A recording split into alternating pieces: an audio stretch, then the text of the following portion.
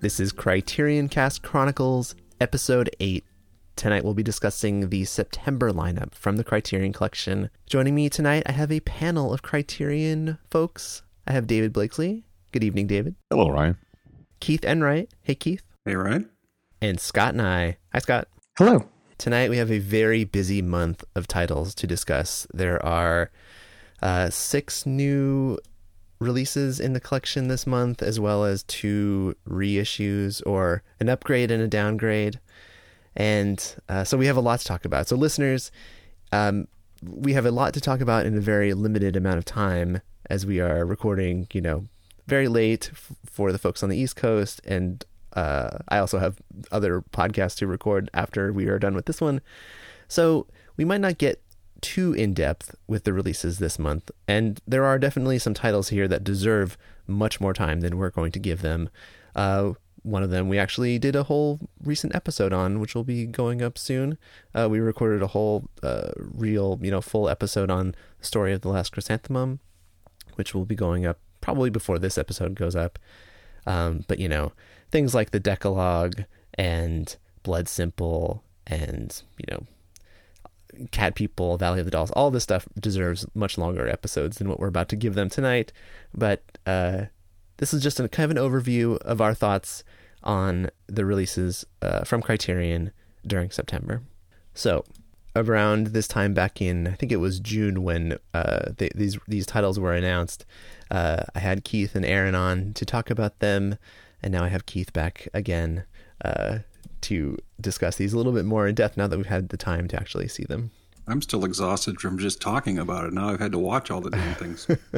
Yeah, and this has been an exhausting month of stuff. I feel like we just recorded the last episode of Chronicles where we talked about the titles from August, and here we are again doing the same thing for September. These months are flying by. Yeah, and August was manageable. We talked about how McCabe and Mrs. Miller got postponed, and that actually made the workload, a lot easier to fit in. And maybe it was summertime, but for September, I'm just saturated. I've been doing a lot of podcasting and other things as well, but very, very difficult for me to keep up with all the stuff that's come out, especially towards that last week of the month. Yeah. Let's be very clear that we're not complaining here. I mean, it's not like we have this deadline where after we record this episode, we are no longer allowed to watch any of these movies ever again. We have to, our chance is now gone. We can't watch, we have to return all these movies back to the library. Into the mothballs. Right. All right. So the first release of the month from Criterion was the Blu-ray upgrade of Night Train to Munich, Carol Reed's 1940 film. As mentioned previously, we have discussed this film in more depth back on an old episode of the Criterion Cast, but since then I've found this movie to be much more enjoyable than what I did back then. In rewatching it, the Blu-ray obviously looks so much better than the DVD. They give, has more depth. It has more, a much cleaner image. I think also having time in between when I last watched that DVD, I feel like this movie has, I'm able to appreciate it more. I'm able to just enjoy it. I think at the time when I was watching the DVD, I felt like it was closer to when we discussed The Third Man. And so it was closer to when I had first watched The Third Man and gotten into thinking well, how could Carol Reed, how is this the same director? It didn't feel like the same director. But really this movie came out years before The Third Man. And so, and this was also his 12th movie. All that is to say that I really enjoyed going back and rewatching Night Train to Munich on Blu-ray. If you are a fan of Carol Reed, or if you're a fan of, any number of the folks involved with this movie, I think, Margaret Lockwood and Rex Harrison, this is a pretty fun movie, in retrospect, I think. It's interesting that you mentioned not liking it as much the first time. I've seen this twice on the DVD. I have not revisited it since the Blu-ray came out, but I remember very distinctly watching it years ago when it came out on DVD and kind of saying, well, that's okay. And then I showed it to my girlfriend and her parents just about a year ago, and I loved it the second time, and it was their first time, and they all said, it's okay. So I think they need to do one more viewing. But I find it, especially on second viewing, I found it very enjoyable, just a lot of fun. Yeah, I mean, it's the story of this, trying to rescue this scientist from the Nazis, and the train ride and cable car ride in their escape. One of the funniest bits of discussion I saw about this release was when the folks at the Criterion Forum saw the packaging for the film. Someone finally realized, and I actually didn't go back to check the DVD to see if this was the same, but on the interior of the Blu-ray case, like behind the cover, is a map of Europe, and people started getting off on a whole tangent about how the map was a current map of Europe and not the actual map from 1940 when this movie was taking place. And so it seemed like they should have corrected this mistake with the Blu-ray release. I thought I remembered Eric Skillman doing a mea culpa on that a few years ago, but maybe that's just wishful thinking. No, I'll have to go back and add a link to.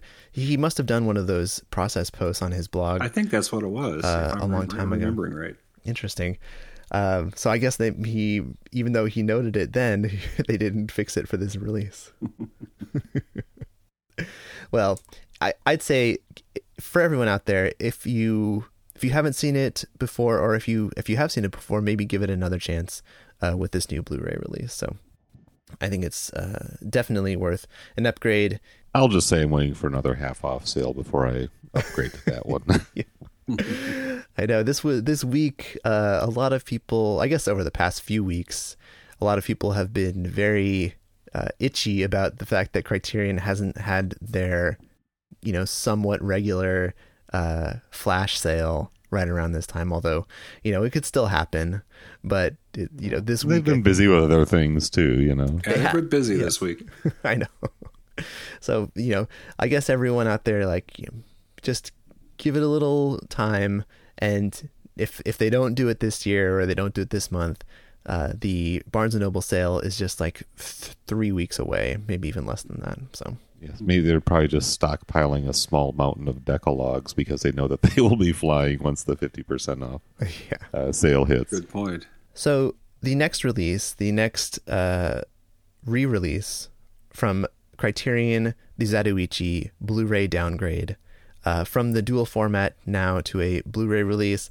This one, I don't know very many people who have actually gone out and bought this new Blu-ray release. I don't think any of us here on the podcast have this new single format edition of the Zatoichi box set, although I have seen one picture on the Criterion Reddit thread which featured someone had actually gone out and bought the set, and so we were able to see a picture of yes, this is the same style packaging, although it is just a little bit thinner on the shelf. I actually saw it. I was in the store this evening on the way home from work, and I saw it with mine own eyes, and it's about 1.5 inches thinner, and it's a nice sleek looking package. I just still to this day kind of wish that if they were going to go Blu-ray only, that they might have made it to fit on a shelf, but it's still nice looking.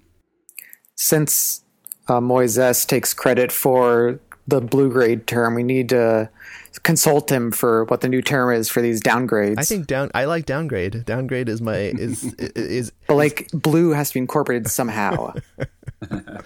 No, I will credit Keith. I got the blues grade there. How about that? But in thinking about that box set again, that box set is still gorgeous, and they really went all out with getting all of those different artists to contribute to the individual pieces for all of that stuff. And I don't have any intentions of buying a Blu-ray only version of it. I don't need the space, and I just I have all the films, and I don't need to rebuy them or sell the one that I have in order to get a smaller one. I guess, like Keith was saying, it might have been nice if they had. A lot of people have problems with their use of the sleeves that they use, like the cardboard sleeves inside you're sliding the discs in and out of. Although those people just have problems with that style packaging in general, and it's not specifically for the Zatoichi set, it's like anytime any DVD manufacturer uses a packaging style like that, where you're sliding discs in and out, you're inevitably like causing some kind of, damage over time to the plastic. So, it's not ideal. And some people like to take all their discs out and put them in, like actual snapper cases so that they, don't have to actually like slide them in and out. But I don't know. I don't see Criterion, going back and replacing the packaging for something like that. I mean, I own these movies and I watch them repeatedly, but I don't take them in and out so many times that I'm really going to be all that worried about it.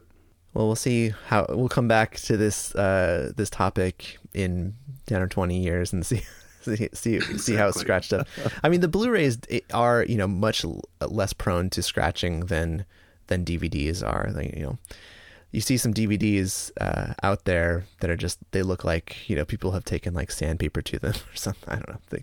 You see DVDs from like the library or, video stores or Netflix, and they just look terrible. But Blu-rays managed to hold up a little bit better, I think. Yeah. Every Netflix I ever got looked like it was drugged through the desert before I got it. Yeah. Well, it'll be interesting to see if this, how well this set does over the Barnes & Noble sale. If a lot of people do end up going who, maybe never bought the dual format release. I mean, they didn't lower the price at all for this new downgrade. So it doesn't, I don't know. I guess it'll be interesting to see how well it does, or if it brings in new audiences or a new audience of people who were holding out for this slimmer package. Really, it's just kind of a standard reissue now that they're no longer doing dual format. They've presumably sold out their stock, and so it was done in such a way as to say, well, we're going to keep the titles in print and keep the movies available in a pretty similar, pretty comparable package. And so fans who maybe didn't get in on the first release, they've got their chance now for now and for years to come. So it's pretty much kind of an inevitable move, I guess, at some point. Yeah. For anyone out there who is interested in hearing more discussion of the Zatoichi films, the folks that our friends at the Criterion Close-Up have recently done an episode 48, which came out about a month ago now. They did an episode all about Zatoichi. And I also wanted to mention The Blind Podsman, a Zatoichi podcast. Yeah, so they are already at episode 7, which was just released on September 22nd. So it seems like they're keeping at it, doing one every 2 to 3 weeks, I think. But these guys, I'll put a link in the show notes for that. But it's definitely an interesting undertaking, and I wonder what they'll do once they get through the pot. I guess it's a nice. It's not really a limited run since there are so many films to watch, but it's nice to have an end date or like a goal, like an end in view when you're jumping into a podcast like this. Yes, that's pretty much the story of the Eclipse viewer as well. So and it is kind of a nice feeling as you kind of bring that up of just saying, okay, at some point we'll have sort of a closed set and we'll move on to other things. It'll be kind of a happy day, although a bittersweet one. We've still got a few more months left in this, but we'll keep it going. Well, if you stretch out these episodes to 2 or 3 episodes, then it makes it a little bit longer. Well, we do have some heavy hitters coming up, so we'll be milking it. It's kind of like those franchise sequels when the last book in the series gets spread into 2 different movies. We're doing The Hobbit here, right? Yeah. All right. So the next release of the month, the first of the real new films being added to the collection, although this one was on the Hulu channel for quite some time, as we mentioned, The Story of the Last Chrysanthemum. Now, we just actually, a couple weeks ago, or last week, was it, that we recorded a whole episode discussing this film, and it was a pretty delightful release. As I mentioned on the podcast last week, this is to date, this is the only pre-war Japanese film that's been committed to Blu-ray by the Criterion Collection, and just that alone kind of makes it a scarce commodity, simply because, Japanese film was not necessarily as well preserved, and certainly the rigors and harrowing tragedies of the war Probably was one of the reasons that there are so few films from that time still remaining, still extant. But this is definitely Mizoguchi's first, compelling masterwork. Now, we kind of did this in the context of the Kenji Mizoguchi Eclipse series set. Scott and I covered the first two, Sisters of the Gion and Osaka Elegy, which were done a few years before this one. But this really is a pretty powerful example of Mizoguchi's emerging mastery. He had been making films for quite a few years. He really started in the early 20s in the silent era, and had more than 50 films under his belt. But most of those are long gone, and all we can do is read about them at this point. What little is known of them. But this one here is pretty epic in scale, over 2 hours long. It was a popular novel in Japan. This is a story that was presumably pretty well known to audiences. It was set kind of in the 1890s, the Meiji era, as it was known. And so it's got kind of a theatrical component to it. It's about an actor who's been adopted by a prominent figure in the kabuki tradition of that time. He has a falling out with his family because he falls in love with a nursemaid, a servant woman who's kind of beneath his social station. But she speaks truth to him, and she encourages his artistry, and he finds something very refreshing and compelling about that relationship, which forces him to come at odds with the expectations of a young man of sort of a noble pedigree and a higher social class and expectation. So that's kind of the melodramatic substance of the story, but it's really how the story is told, and just the beauty of the scenes, the performances, and just the emotional power of it all. Mizoguchi really was quite a remarkable filmmaker. He's using his cameras and staging scenes in some very very unique, very striking ways. And so this is a film that I'm really enthusiastic about. I mean, this is a pretty full spectrum month for what Criterion is all about. But this is probably, I would argue, is probably the closest to that classical, old school art house tradition that Criterion is so well known for.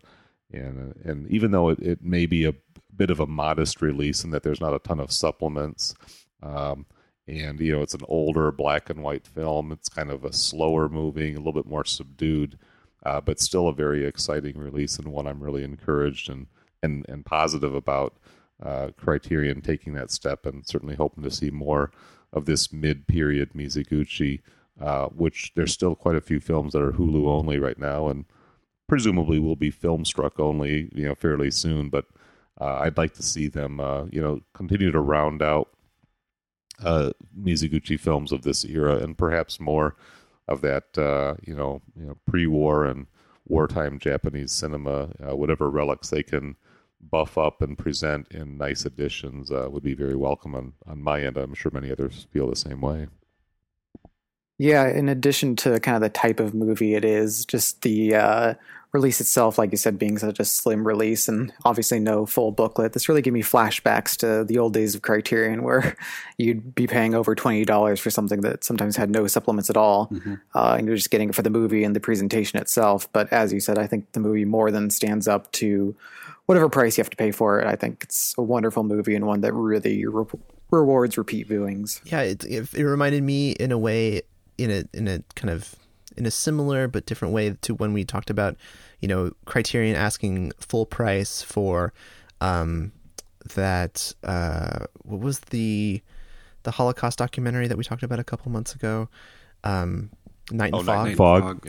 Yeah, and so what you're placing value on running time or supplements, and how we kind of we as the Criterion, the generic Criterion collector, have kind of been spoiled by Criterion's lavish editions, filled with supplements and extra, versions of the films and whatnot. And so you're just getting so many minutes for your dollar. Whereas this one, you're getting the film not in a perfect, pristine condition and not with a whole lot of supplements for, you know, the full price of a Criterion release. But yeah, there's something kind of refreshing, and I don't know, it's nice to not have something like look perfect or not be pristine, kind of like, you know, it maybe takes you back to like those early years of collecting when you had to just watch whatever was available to you, and like, you know, that was it. Like there's nothing better. Like they won't be able to find anything better, any other better version of a film than this. Yeah, there's definitely some of the you know, the Hollywood films that Criterion's released of this same era, 1930s, that really do glisten and pop and have that sharp resolution. You're just not going to see that here. So, you know, maybe this is a fair warning. It's still, there's a very beautiful, luminous quality to so many of these scenes. It's just not as, you know, sharply defined as you know, as some of the other films that, you know, did benefit from much better preservation and restoration. Yeah, I'm not sure what exact source materials Criterion had access to, but I'm sure it wasn't, you know, a pristinely preserved, you know, original negative or anything of that sort. They had to make do. But, you know, if you compare it with the Hulu transfer to the Blu-ray here, it's an enormous revelatory difference. It really is. We had company this weekend, and I didn't have access to the TV room Sunday night, so I watched this on Hulu on my iPad in bed, and wow.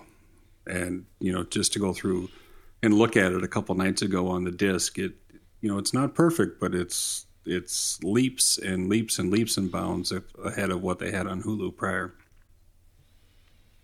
The restoration was done by Shochiku in Japan, and they did release their own version of the Blu-ray back in February of this year.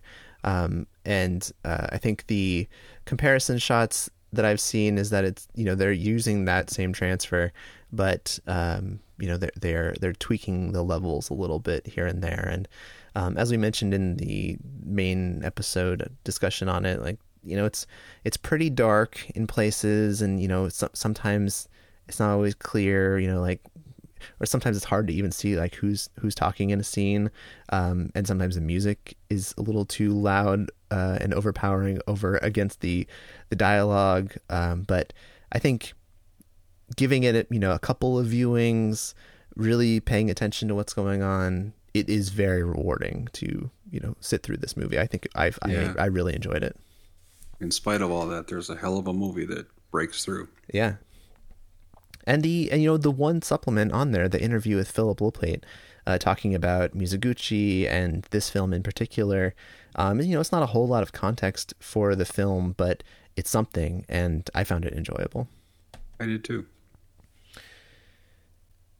And, you know, this is a nice, going quickly to the cover art, it fits in very nicely with the other Mizoguchi films that they've released. You know, if you are a collector who maybe shelves by director with your discs, this one, you know, they look nice together on the shelf. This one alongside, you know, Life of Oharu and Ugetsu and Sancho the Bailiff and whatnot. Yeah, and speaking of Ugetsu, I guess there's a new 4K edition kind of hitting theaters now, maybe a limited run, but that I saw an announcement somewhere today or yesterday, and that gets my hopes up for a much-needed Blu-ray upgrade of that film. It's a beautiful masterpiece. I think that one played at Cannes in the Cannes Classics lineup this year, and yeah, Janice just tweeted earlier this morning about the new tour of it. So yeah, I think that one has to be on the horizon for a Blu-ray upgrade. Next up, on September 20th, Criterion released the 1942 film from Jacques Tourneur and Val Lewton, Cat People. Now this is one, this one was teased at in the email newsletter drawing, the little couple of people with their cats, and it was fun to actually think back to when back when the Island of Lost Souls was first teased at in the email newsletter back then. I actually remember people thinking that newsletter drawing was teasing at Cat People, But then in the discussions around that newsletter drawing, many people were saying, well, no, even though Criterion had this on Laserdisc, that one is being controlled by Warner Brothers, and so it's very unlikely that it's unlikely that Criterion would get it because Warner Brothers doesn't license things out. And now all these years later, how things have changed. We're like, so you could almost look back at that drawing and think like, we sometimes joke about how you can make these newsletter drawings fit whatever you want, and if you give it enough time, eventually you might be right. And so I wonder if those people who guessed at this film being teased at in that drawing are like, see, it was a double clue. This one was a part of a box set, a Val Lewton box set, which many people had kind of hoped Criterion would maybe put all of them out together. That seemed kind of a little too optimistic, and but luckily, those films are still available to be seen.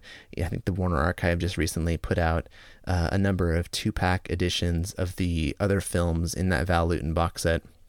Things like Curse of the Cat People and all the other ones. But this one is a really beautiful, nice edition of the film. It's got a new cover from Bill Sienkiewicz, who had teased the artwork on Twitter a while back. But it's got, a new, it's got an audio commentary track. It has the Val Lewton, The Man in the Shadows 2008 full-length documentary. I think Kent Jones was the one who was behind that. And then that's correct, Martin Scorsese narrates it. Such a fun documentary. It's great. I mean, I almost in some ways enjoyed that more than the feature itself, just because I love the movie, but like I knew very little about Val Lewton himself. And so to see all this, the whole run of his movies being described in that documentary was just so enjoyable. And it made me want to go and, get the box set or, find all these movies and watch them all, maybe like in order to see like the rise and fall of his power at RKO. I went to pop this in the other night, and I didn't really have time to watch it. But when I started it, I realized that I had seen this on TCM a few years ago. So I opted out at this point. But yeah, it's a very good documentary. And that run that he had from 42 to 48 or whatever it was, that's quite a little niche pocket of films that he did. Yeah, they're just these really nicely made smaller horror movies, and maybe not even horror in the sense that, or in the way that people might think. They're just like little scary movies, I guess, but done in with a nice kind of art house touch to them, especially starting things off with Jacques Tourneur coming over to direct this movie. It was also fun to learn through the documentary that this one is one of those types of horror movies where we see this again and again in Hollywood over the years, where it's this maybe not low budget, but a lower budget movie that the studio didn't have much faith in. Lower expectations, and it manages to just do gangbusters at the box office and manage to send RKO on a whole run of these movies, like giving Val Lewton essentially like the power to produce all the films that he went on to make. Yeah, this was a new film to me. I'd never seen it before, actually. So, I'm kind of a novice at all this, but my wife and I really enjoyed it. This is what you kind of call the spine tingler. It's not so much freaking you out with scary monsters or, jump scenes. It's more this creepy suspense, weird lighting effects, sound effects. It's just kind of this very indirect way of unsettling the viewer, and we enjoyed it quite a bit, actually. It was a very and a nice brief little 73-minute movie, so it's not really asking a whole lot of you, and just some interesting conflicts, of some religious elements there, some macabre mysteries, and just a lot of left to the power of the imagination. And so he kind of summoned up a lot of these fears and anxieties, and I think that made this movie just very effective. And And you're right, some of those artistic touches, the scenes in the swimming pool, and the weird flickering lights, and all of that. Very very enjoyable. Certainly increased my intrigue and desire to dig into this Val Lewton guy. And I did not get to the documentary myself, which is probably a good half hour longer than the main feature. Yeah. But this seems like a pretty well-rounded disc, and for someone like me, a nice introduction to a guy who probably deserves more of my attention at least. What really stands out to me about the movie every time I see it is that I always forget how late the real horror elements come into it. It's mostly kind of about the beginnings of a marriage, and a kind of troubled marriage, and a lot of the way they talk about her affliction, shall we say, is kind of in the terms of experiencing mental illness. And so it has a real kind of human undercurrent to it. It's not just kind of like cheap scares, although it does cheap scares very well. It has a lot of emotion riding through it, I think.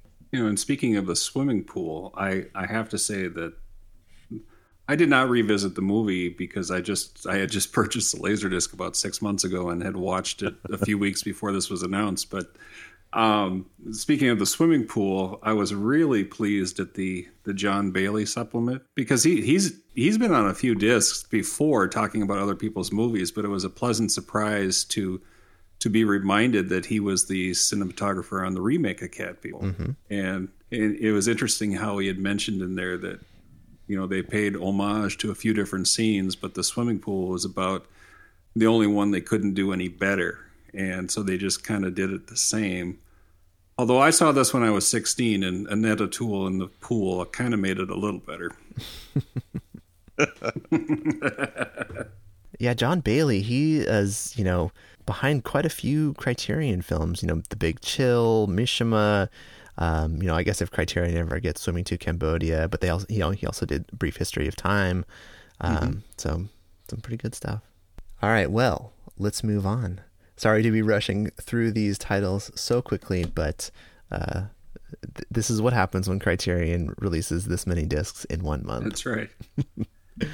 So, Blood Simple, the second Coen Brothers Criterion Collection release, hopefully the second of many to come. Earlier this year, we learned that Criterion was going to be getting an award at the San Francisco Film Festival that was going to be presented by the Coen Brothers, and that there was going to be a new screening of the restored edition of Blood Simple, and that Criterion and Janus essentially were going to be touring this new restoration. This one, the 1984 film from the Coen Brothers, this one has new supplements, new cover art. I really enjoyed the conversation between Dave Eggers and the Coen Brothers about the movie. But there's also, lots of other good stuff in here. But Keith, I know that you were really excited to, when this was announced, we talked about this on the newsstand as well, but what, now that you have the disc, what do you think? I think it's amazing. This is really special to me. This came out the year I started college. It's one of the first movies that I saw that I went, wow, this is really cool and different, at least from what I was watching back then. I'm from Minnesota. The Coen Brothers are a big deal here. So, even though this movie kind of made a bit of a splash back then in the movie community here in Minnesota, they talked about this all summer before it even came out, if I've got the timing right, but because it was all these, local boys make good type stories. And I've been hooked on, and I've been a huge Coen Brothers fan ever since. But this movie really, it's a movie I probably saw a dozen times in college, showing it to anybody who would agree to look at it. Grainy and smudgy VHS copies. And of course at the time I was a big horror fan, and it has so much of a shared pedigree with Sam Raimi and the first two Evil Deads. And, it's just a movie that's incredibly special to me. And I was very happy to see this disc because, it's only in the last couple of years, it seems, that the Coen Brothers have been willing to talk about their movies in any meaningful way.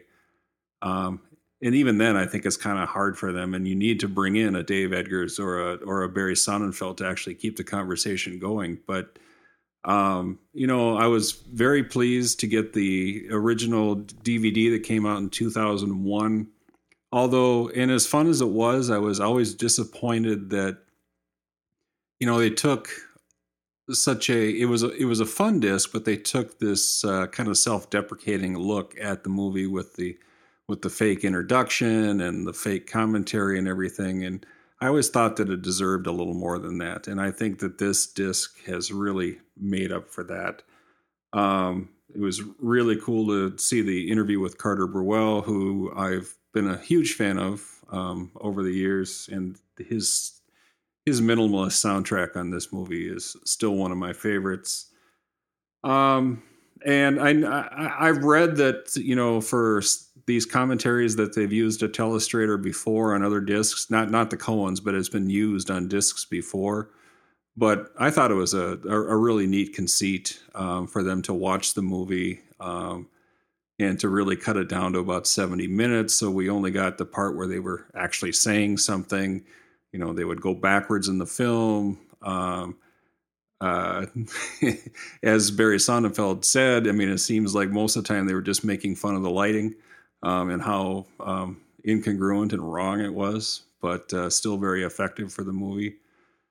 My only complaints on this is I don't know why they didn't talk to Dan Hedaya, and I've always wondered if they had a falling out with John Getz, because they never used him again, and boy, I think the guy could certainly have told some good stories about this movie. I think the last time I saw him was on some Adult Swim show recently, so I would have liked to have seen him get a little respect for what he put into this movie. But overall, wonderful transfer, and just one of my favorite packages of all time. I think you can still maybe buy the theatrical poster that Criterion or that Janus used for their screenings on the Criterion website. An interesting, pair of pieces of artwork. The cover that they use versus that poster, both I think are really nice. The new 4K transfer of the movie looks beautiful on this Blu-ray. It does. It's just it's amazing, and I'm interested to see where they go from here in this new little partnership. And yeah, like you were saying, it is nice that they are talking about their films more. Like in Inside Llewyn Davis, they had, I think Guillermo del Toro came on to talk with them, to get them to open up a little bit about their movie. And now here with Dave Eggers, I think it's they're picking the right people. I saw them in 2009 here in Minneapolis at the Walker Arts Center. There's a Regis film series that's done, and Scott Foundas talked to them. This was at the time that A Serious Man came out, and they really started to open up, and I almost feel like that was one of the first times that they did this, because I remember sitting there and they actually said, hey, this is a lot more fun than I thought it would be. So and they also said that when they were giving that award to Criterion last spring, I think that's where I saw it, where they just expressed their appreciation for a company that was, putting their films out that actually got them. So, maybe it's just a nice marriage. Yeah, even in that Filmstruck video that Criterion posted today about introducing Filmstruck, they include quotes from the Coen brothers about that very topic. I think that must have been from the San Francisco Film Festival discussion with them. All right, well, let's move on now to the next release, the next pair of releases, The Valley of the Dolls and Beyond the Valley of the Dolls. Now, Valley of the Dolls, teased at back in the Wacky New Year's drawing. We had the little dolls in the landscape. And then, in June, we got the announcement that Mark Robson's 1967 film was getting a new Blu-ray release with it from a new 2K restoration, featuring a number of supplements which had been released previously, although this one now has a new video essay from Kim Morgan, which is pretty great, I think. It is. And let's see. So, Keith, you had a chance to go through this one as well. how did this one hold up on, like on a rewatch for you? Well, I mean, there's been so many rewatches, I can't keep them all separate. But no, I kid. I haven't seen this that much, but I've certainly heard about it a lot over the years. And boy, talk about a diametric opposite to Story of the Last Chrysanthemum, because this movie absolutely pops on the screen, as you were saying. Yes. This is one of those movies that is so much fun to watch that I can't talk about it with any sort of point of view other than just, I know this is a piece of shit and I just absolutely love it. That's funny, because I kind of feel that way about Beyond the Valley of the Dolls. Same. This movie is so terrible, and there's so many things that I should not like about it, but it's just it's like eating a bag of chips. I don't know, you just can't not stop eating it.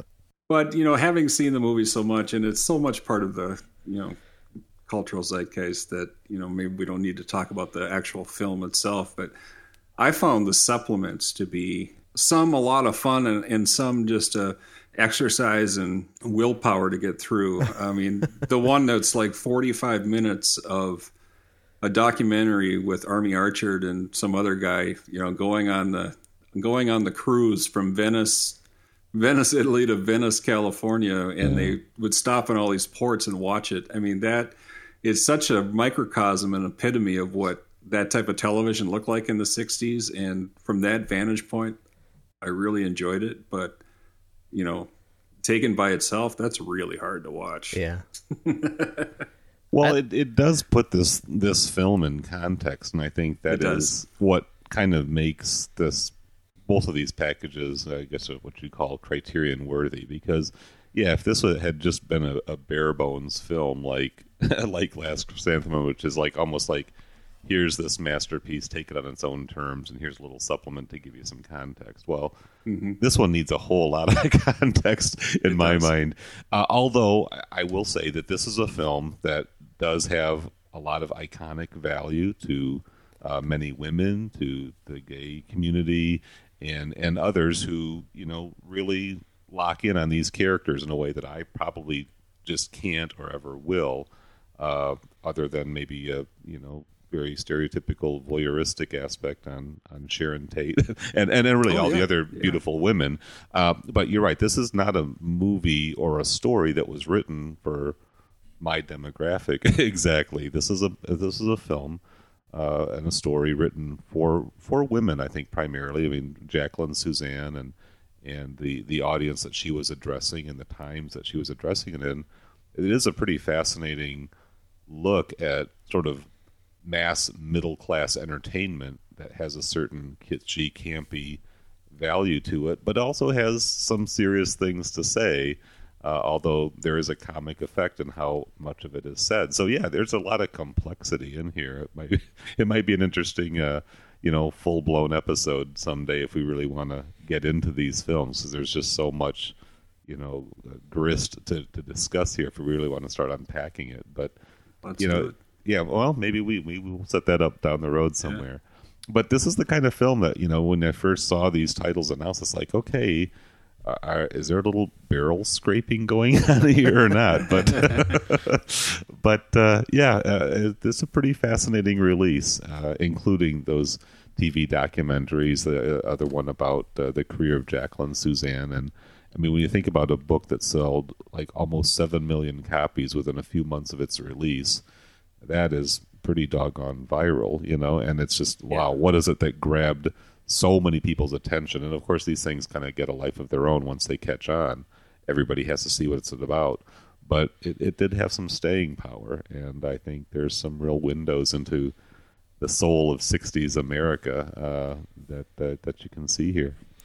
And this is, this came out in the same year as Bonnie and Clyde. I mean, it's they talk about 70s American filmmaking, but to me that term actually means 67 to 77. It starts with Bonnie and Clyde and goes to when Jaws or Star Wars came out and changed everything again. But there's just as much of the story here in that how salacious and, slash pornographic Jacqueline Suzanne's novel was, and how that affected just the people of the time. And then to watch how they turned this into a movie that was one,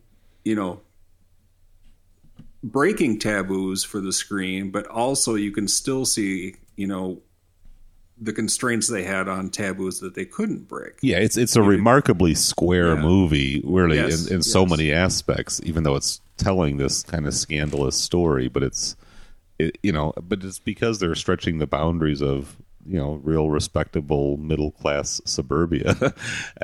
So it's very fascinating. And those pills, I really would prefer this movie was called Valley of the Hot Tamales, but it just, they're huge. Yeah.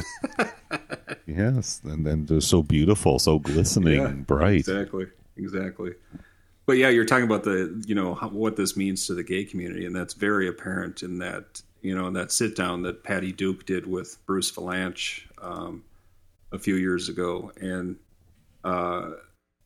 she's very good about it. I mean, she's very honest that, this was a movie that she was just abhorred to find out how bad she thought it turned out. And then to see the love that it got years later, it did mean a lot to a lot of people. Yeah, David, it's too bad that you have already passed this point in your Criterion reflections, just because I think I had mentioned this on the newsstand, but when we talked about these titles coming up, but like this movie came out like a week before The Graduate came out. Yeah, right. Yeah. It's just like such an interesting pair of movies to come out so close to one another, and like, at such an interesting point in, this period of American history. Okay, well, we'll get it up in the main episodes somewhere in 2017. I'll bank on that. I have to mention that I really love the illustration that they used for the cover. Phil Noto is a comic book illustrator who Criterion has finally gotten to work with them, and so I think he has a great style, and this one I think looks great. I completely agree. I enjoyed those The Hollywood Backstories episode on this, learning about the whole saga with Judy Garland. And, I had kind of like, I think I knew some of those stories in the back of my head when I was watching this movie over the years, but like, it was nice to, those aren't like it's not like the nicest documentary about it, but it's still, very interesting. And I think gives you just more of the backstory. And you get an actual honest-to-goodness booklet in this package and also in Beyond. That's nice. They deluxed it up a little bit. Yeah, it is nice. And you also get to see Tony Scotti lip-syncing in a gondola. I mean, what more do you need?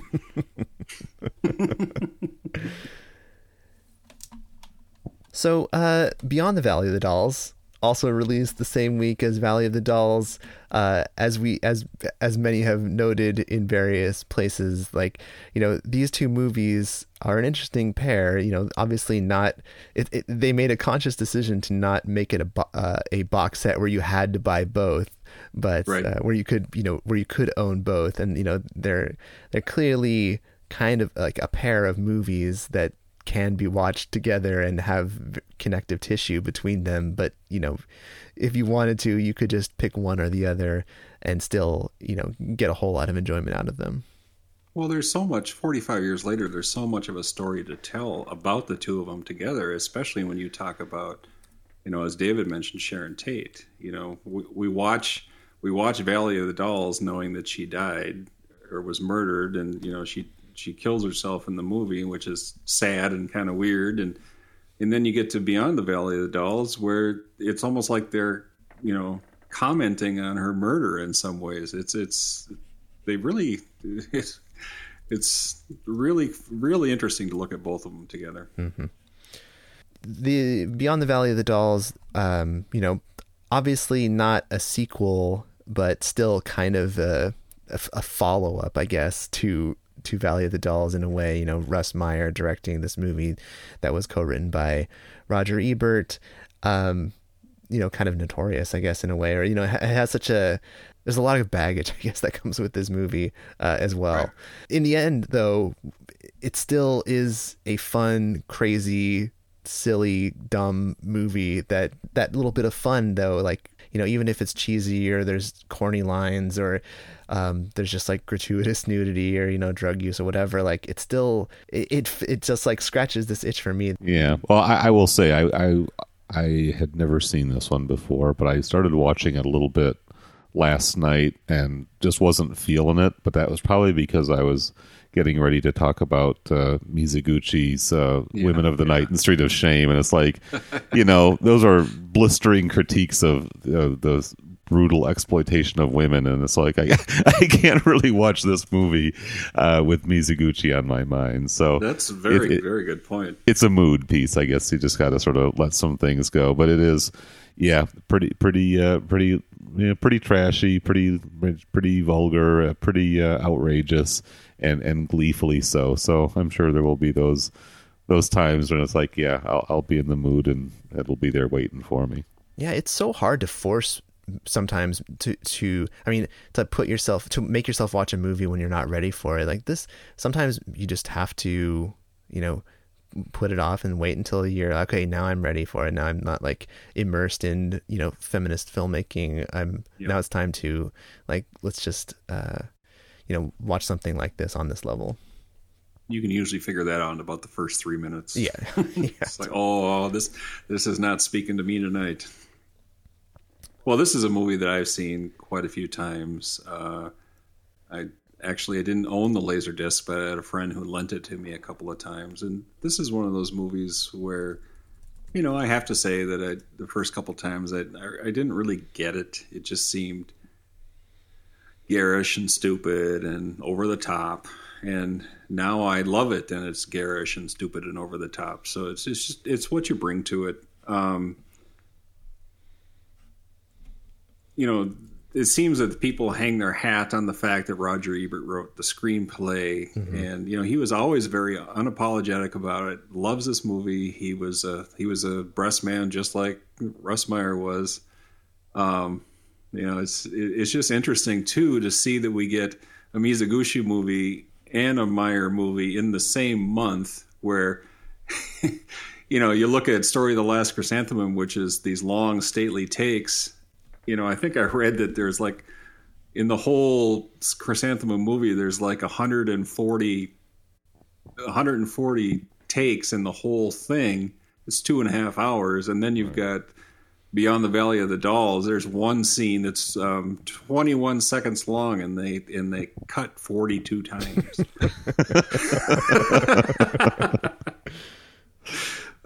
So, yes. That's completely. The Criterion spectrum right exactly. There in a nutshell. Yeah, exactly. And I have to say, I know we're kind of going around and about on this one, but the John Waters interview on this is worth the price of admission. I mean, I've heard him talk for years, but he is on this one. He's hilarious. I guess a little bit of interesting trivia about this release. The folks at Arrow also released this film this year as a limited edition version. Their limited edition release of it included the rarely seen film The 7 Minutes, which was I guess one of the last film that Russ Meyer did in Hollywood. But that one was limited. It sold out, and now Arrow is reissuing the Blu-ray this month as a non-limited edition, but it doesn't include the 7 minutes, which was a standard definition version of it, on that release. But the releases are comparable as far as like transfer goes. I think that the image might look a little bit different, but both are, beautiful and, schlocky, I guess. But that was interesting because, they've got 4 or 5 short documentaries on here back from the Fox disc of 10 years ago. There's good information in them, but they're cheesily done. And I couldn't help but think that, it was 10 years ago that there was a lot of scuttlebutt that Criterion was going to put this out. And actually the Roger Ebert's commentary was recorded for Criterion. He mentions Criterion on it. Oh, interesting. And then Fox decided to do it themselves. And then they put, these 4 or 5 somewhat cheesy documentaries on it. And 10 years later, Criterion puts them on their disc. They certainly don't have the Criterion vibe to them, but they're still fun. Yeah. Glenn Kenny wrote essays for both of them. That's another little bit of connective tissue. And then just the illustrated covers, I think they do kind of go nicely side by side, but it's not the same artist. So another way of sort of emphasizing the distinction and the break and there's a connection in the similar subject matter, young women finding their way in show business. But from there, the roads diverge quite dramatically. They sure do. All right, well, let's move on now to the last release of the month, and the most natural transition in the world. Right, from Beyond the Valley of the Dolls to the 10-hour series of the Decalogue from Krzysztof Kieślowski. This wasn't Russ Meyer? Russ Meyer. He has a cameo, though, just out of nowhere. He just wanders in and starts talking about boobs. Isn't he the guy that's like at the lake, with the campfire? Exactly. Yeah, there's subtext. It's kind of subtle, but you can catch him kind of mouthing the word boobs. Boobs. Yes, that's the only time I've ever heard the words subtle Russ Meyer subtext in a sentence before. The only time they ever apply is by a lie. Yes, so this is the 10-hour Polish miniseries that cinephiles have kind of claimed as one of their own. It's undoubtedly one of the great works of television, and yet it has become for us one of the great works of cinema, because that's how us cinephiles tend to roll from time to time. We dismiss TV until we need it. But it's a really outstanding achievement on many levels. A full disclosure for the listeners, I haven't really dug into the actual Blu-ray release, so if listeners are keen on the compression issues that have been hotly debated amongst the specialist forums, look elsewhere from me, because I don't care that much. But the restorations do look quite outstanding. I saw them over the course of about a week at a theater here in Los Angeles, and I highly, highly recommend that they be watched in that kind of limited time frame in some way. However you can fit them in would be ideal. I wouldn't recommend, binging them all in a single day, because they are quite devastating works, each and every one of them. But 2 at a time goes down very smoothly.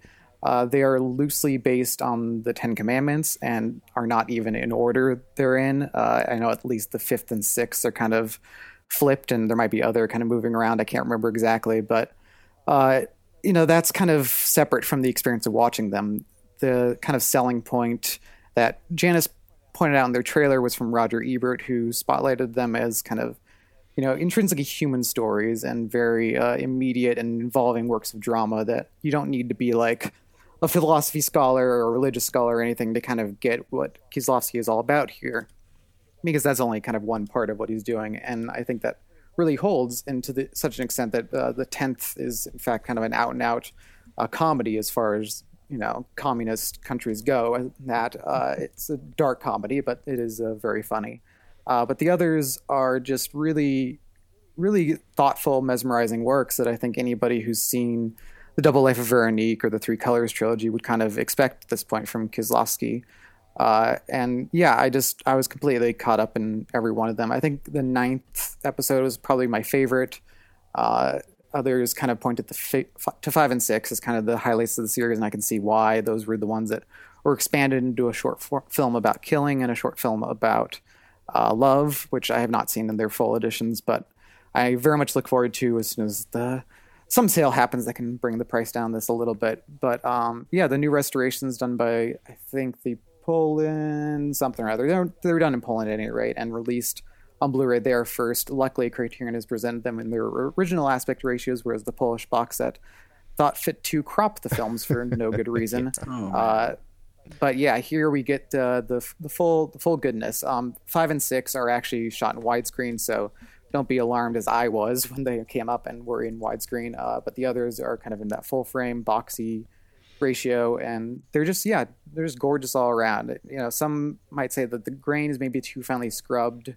I didn't really find that to be a terribly big issue. I still found the lighting and the kind of mood that infects every episode to really come through, and they're pretty dynamic works. Actually, they're shot mostly by different cinematographers. I think like 4 or 5 different cinematographers worked in the set, and so you have kind of a different look to each episode that I think they really honored with the transfers. And I'm really excited to check out the rest of the box set. The supplements look outstanding, but perhaps somebody else on the show here has at least opened the package and kind of wandered around. No, I definitely have gone in and watched them and watched the 4th disc. And, so Criterion split this up into 4 discs. The first 2 discs contain the first 10, or the 10 episodes, 5 on each disc, and then the 3rd disc includes a short film about killing, a short film about love, and then the 4th disc is the supplements, which include an interview with Annette Insdorf and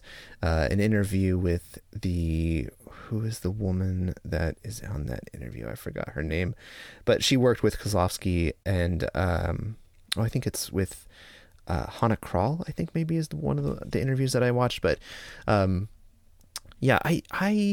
seen some of the debates about how this looks, and Criterion's decision to put 5 episodes on a disc as opposed to what Arrow is planning on doing with their version of the Decalogue, which is going to have, I think, 2 films per disc. And so it'll be spread out across many more discs, and it will also be it'll be, I think, Arrow is going to be doing the PAL 1080i version of it, whereas Criterion's is 1080p. This is to say, like, that Criterion's may be a little bit slower than what was initially shot and screened at when it was shown. I think it's about 22 minutes overall across 10 hours. Yeah. So, I guess that might be an issue for some people. And, if you're a stickler for this stuff, then I would say, maybe look into or wait and see how the reviews turn out for the Arrow release. But I had no problem watching it. I think these episodes look gorgeous on this Blu-ray. And, if you're not region free, then this is your option, and I think it's a beautiful option. I think the packaging is gorgeous. I think they really did a great job with just coming up with that iconic look, that iconic image of, like, the 10 pieces, the little 10 black squares that they've used as the cover, and then it's kind of used in various forms throughout the artwork inside. Annette Insdorf, her interview on here, I'm pretty sure she showed up on the 3 Colors trilogy also as in the supplements there. And yeah, I think she's done every Kozlowski release. I really enjoyed listening to her talk about it. I mean, she really gets into discussing the themes that are used across the films, and like recurring images and whatnot that Kozlowski incorporates into it. I think in this era of, Netflix and people binge watching, television in these 10 episode chunks, like this, fits right alongside some of the, like, the more beautiful, pieces of television that we've seen recently on HBO or on AMC, like, the stuff that are, or on Cinemax, or, things like when we have people like Soderbergh working on The Knick, or, someone like like the first season of True Detective, where we have like these long form films essentially split up into 10 parts. Like this, this should be rediscovered, I think, by a lot of people who are out there. And now that the Criterion has this Blu-ray, I think many will. But like you said, it is kind of expensive, and it is, and we are right around the corner from a sale, and so I'm sure a lot of people haven't picked it up yet, and I can't blame them for that. I mean, it's expensive, but it should certainly be on your wish lists, or your shopping cart. It should be in your shopping cart for when that sale comes around. And like what was mentioned, if Criterion has a flash sale, I have to imagine that this is going to be one of the first things to sell out when that happens. It'll get you right to that $50 free shipping limit right there, right? Yeah. It'll be right under, though. That's right. That's right. Got to get that coffee mug, another coffee mug. Yeah. Buy a coffee mug or a gift certificate. The gift certificates are the way to get free shipping, and then have money for a future purchase. Good point. Yeah, my viewing of this is from years ago on a Laserdisc, so I'm sure I'll be very pleased compared to my memory of before, which is not good because I don't even remember the stories, so I'm really looking forward to. Yeah, just remember this old apartment building. You know, Yep. I did a library borrow rental thing years ago as well, and I'm not sure I got all through all 10 episodes. I got through several, and they were intriguing, but I was just a burgeoning young cinephile at the time. Same here. And it's funny you mentioned that because that's all I remember is that apartment building.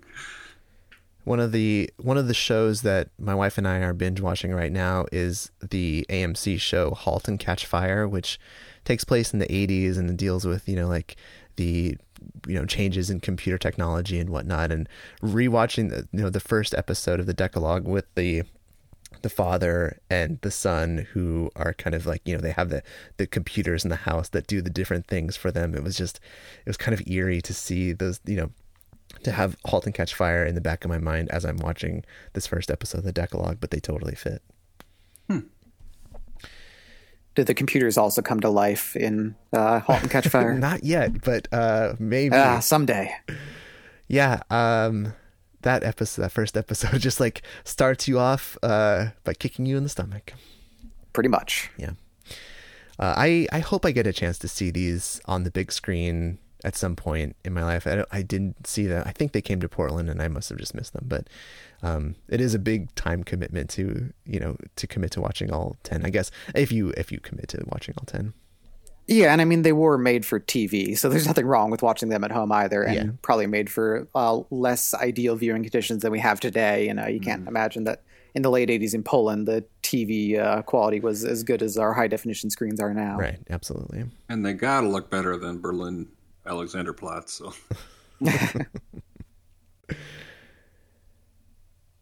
Well, guys, do you have any other thoughts on this or any of the other films that we've talked about tonight? I mean, I know it's late where you are, David, and so we can start wrapping things up so we don't keep you up too much later. But do we have any final thoughts on tonight's episode or the films released from Criterion? As we've mentioned, there are a lot of them, and it was kind of hard to squeeze them all in amidst all of our other duties. But that being said, it is still a joy to watch these films. Yeah, it's another outstanding month in what's been a pretty remarkable year, and so it's just a wealth of riches, no complaints, just a little bit of mopping of the brow as we try to keep up with the quality of it all, and try to give these films the kind of sustained attention and reflection they deserve. So, and no time to catch our breath. October's here, and there's new stuff coming out already. So. On we go. Onward and upward. All right, everyone. Well, while you're looking for new episodes to download, you should check out the latest episodes of The Eclipse Viewer, where David and Trevor and Scott are discussing the Mizoguchi films. So the first episode is up. You're going to be splitting this into 3 parts, I think. No, just the 2. Oh, just 2. Oh, okay. Last Chrysanthemum was kind of a midterm there, and then we just recorded the last 2 films in the Mizoguchi's Fallen Women, and then Keith is planning to join us. We still got to work out the dates and times, but we're going to be covering the big blockbuster, the Louis Malle documentaries, and so that probably will be a 3-part episode. Just because there's 9 parts. there's a lot of stuff to cover there, and either long episodes or a rough run through, and I think we want to stretch it out a little bit there. So that's probably our next. I'm not sure we'll be able to get them all done in October, but that's our plan, and we'll just keep plugging away. So after the Louis Malle, what is left that you all haven't done? We have the Nikkatsu Noir. We have the Duvivier set, we have post-war Kurosawa, and we have late Ozu. I think that might be it. So, we're getting down to just a handful of Eclipse sets that have not been covered yet on the Eclipse Viewer. So the end isn't quite in sight, but we sense it approaching. Yeah, if you split those up enough, you could probably have another year worth of episodes to Yeah, release. I would imagine the Duviviers are probably going to be the only set that we cover in one episode, and we might even split those up into two. I mean, Aaron has suggested that we stretch that one out as well. But yeah, these last few that we've saved really are pretty major as far as the Eclipse series goes. I mean, each ones I've just named off. The Kurosawa, Ozu, Nikatsu Noir, and Mal. Those are all pretty heavy hitters among the more popular sets, and just a lot of content to cover there. So I'm really relishing that, and we've got some good months ahead of us there.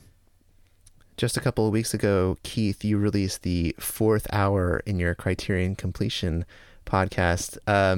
What do you want to talk a little bit about what's going on over at your show these days and what you're working on? Sure. Hour 5 is going to post probably in for like 2 weeks from this weekend. It's going to be an interesting show. I'll be talking to one of our Australian friends. I won't mention it yet, but one of our Australian friends and what he goes through to be Criterion Complete with all of that shipping and delays and costs and everything. It'll be a pretty good conversation. Then I'm also going to go through Michael Hutchins on the Facebook group, as we all know, loves to crunch numbers, and he's crunched some numbers for me, and I'm going to do an episode, a little, essay, so to speak, on, Criterion by the numbers, and we'll see how that turns out. But I'm really looking forward to that, and I've got guests lined up through most of the winter, so I'm just plugging along. And then for our mainline episodes, I have a couple of ideas planned for October, kind of genre horror films in the collection that we'll be discussing over the next few weeks. So look forward to some fun titles that we haven't done before. All right, everyone. Well, thanks so much again for downloading the show and all the feedback that you send us for these episodes of Chronicles.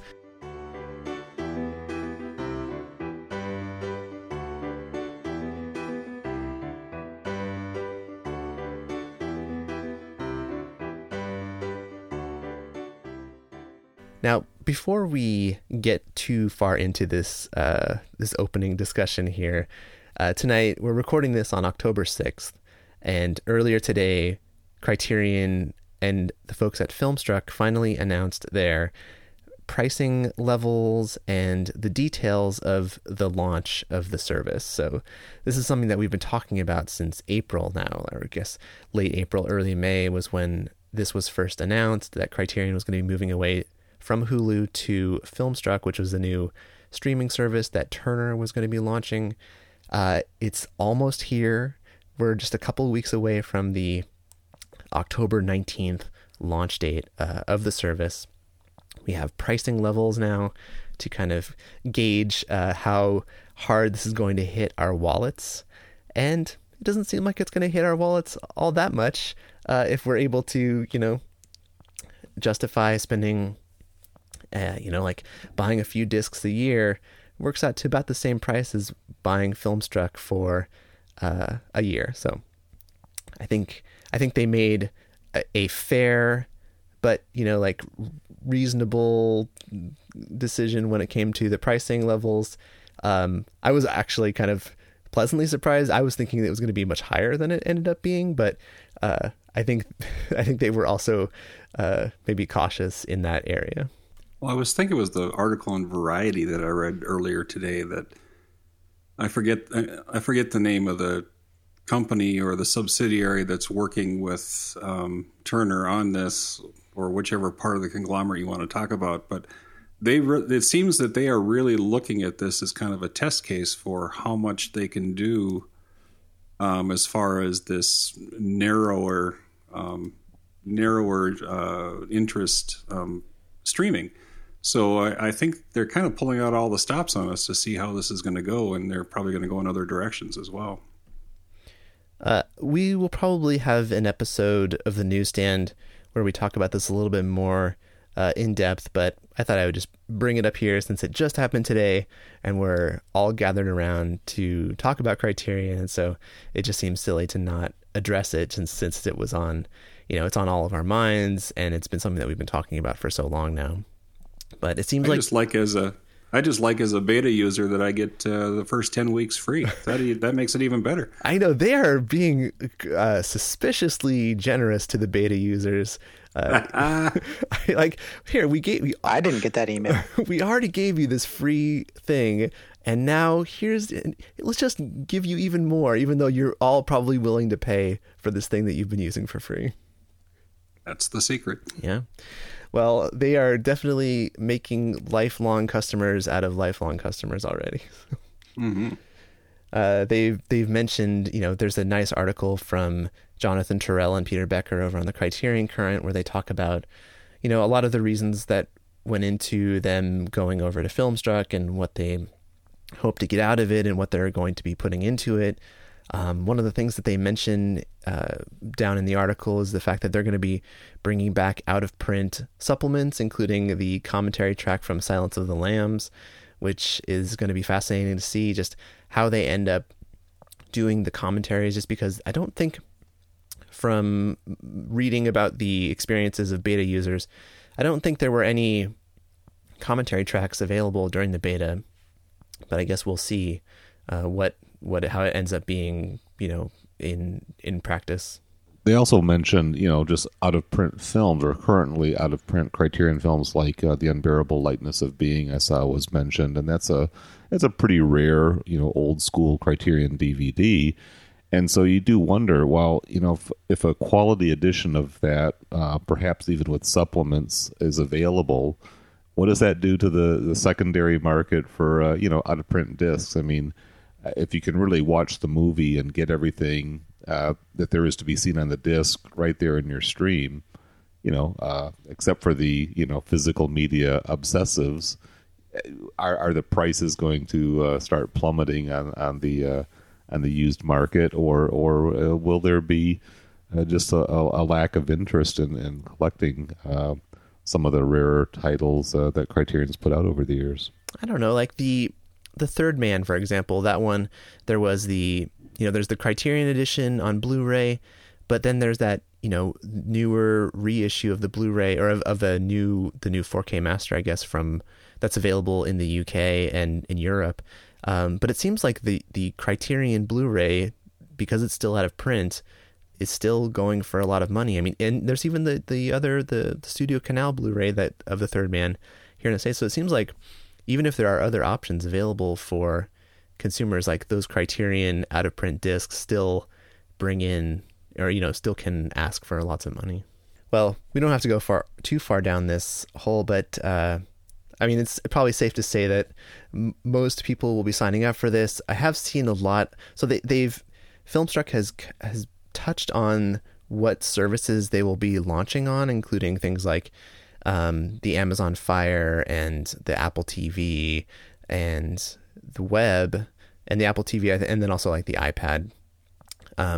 They've mentioned other platforms that they're considering and that they're working on, but those ones won't be coming until next year. And so I wonder how them not being on things like the Roku, I guess the Roku is probably the one that I've seen people requesting the most, and the one that people have seemed most concerned with them not being not having an app on day one. I wonder how that will affect people's decisions towards, like subscribing, or how long, if they have to wait, until next year, like how that will affect them wanting to sign up at all. Well, I think it gives the ability a few months down the road for them to, create a little more buzz again with, hey, now you can come check it out here, and there'll be all sorts of us talking about it again. So yeah, might not be so bad. Well, I would recommend, if anyone is, a Roku user and you're kind of sad about this, I would say, look at the Amazon Fire Stick as an option. I bought it when it was first launched back, whenever, with the Amazon Fire Stick, just as like, this looks like a neat toy to play with. And so, and it was kind of affordable at the time.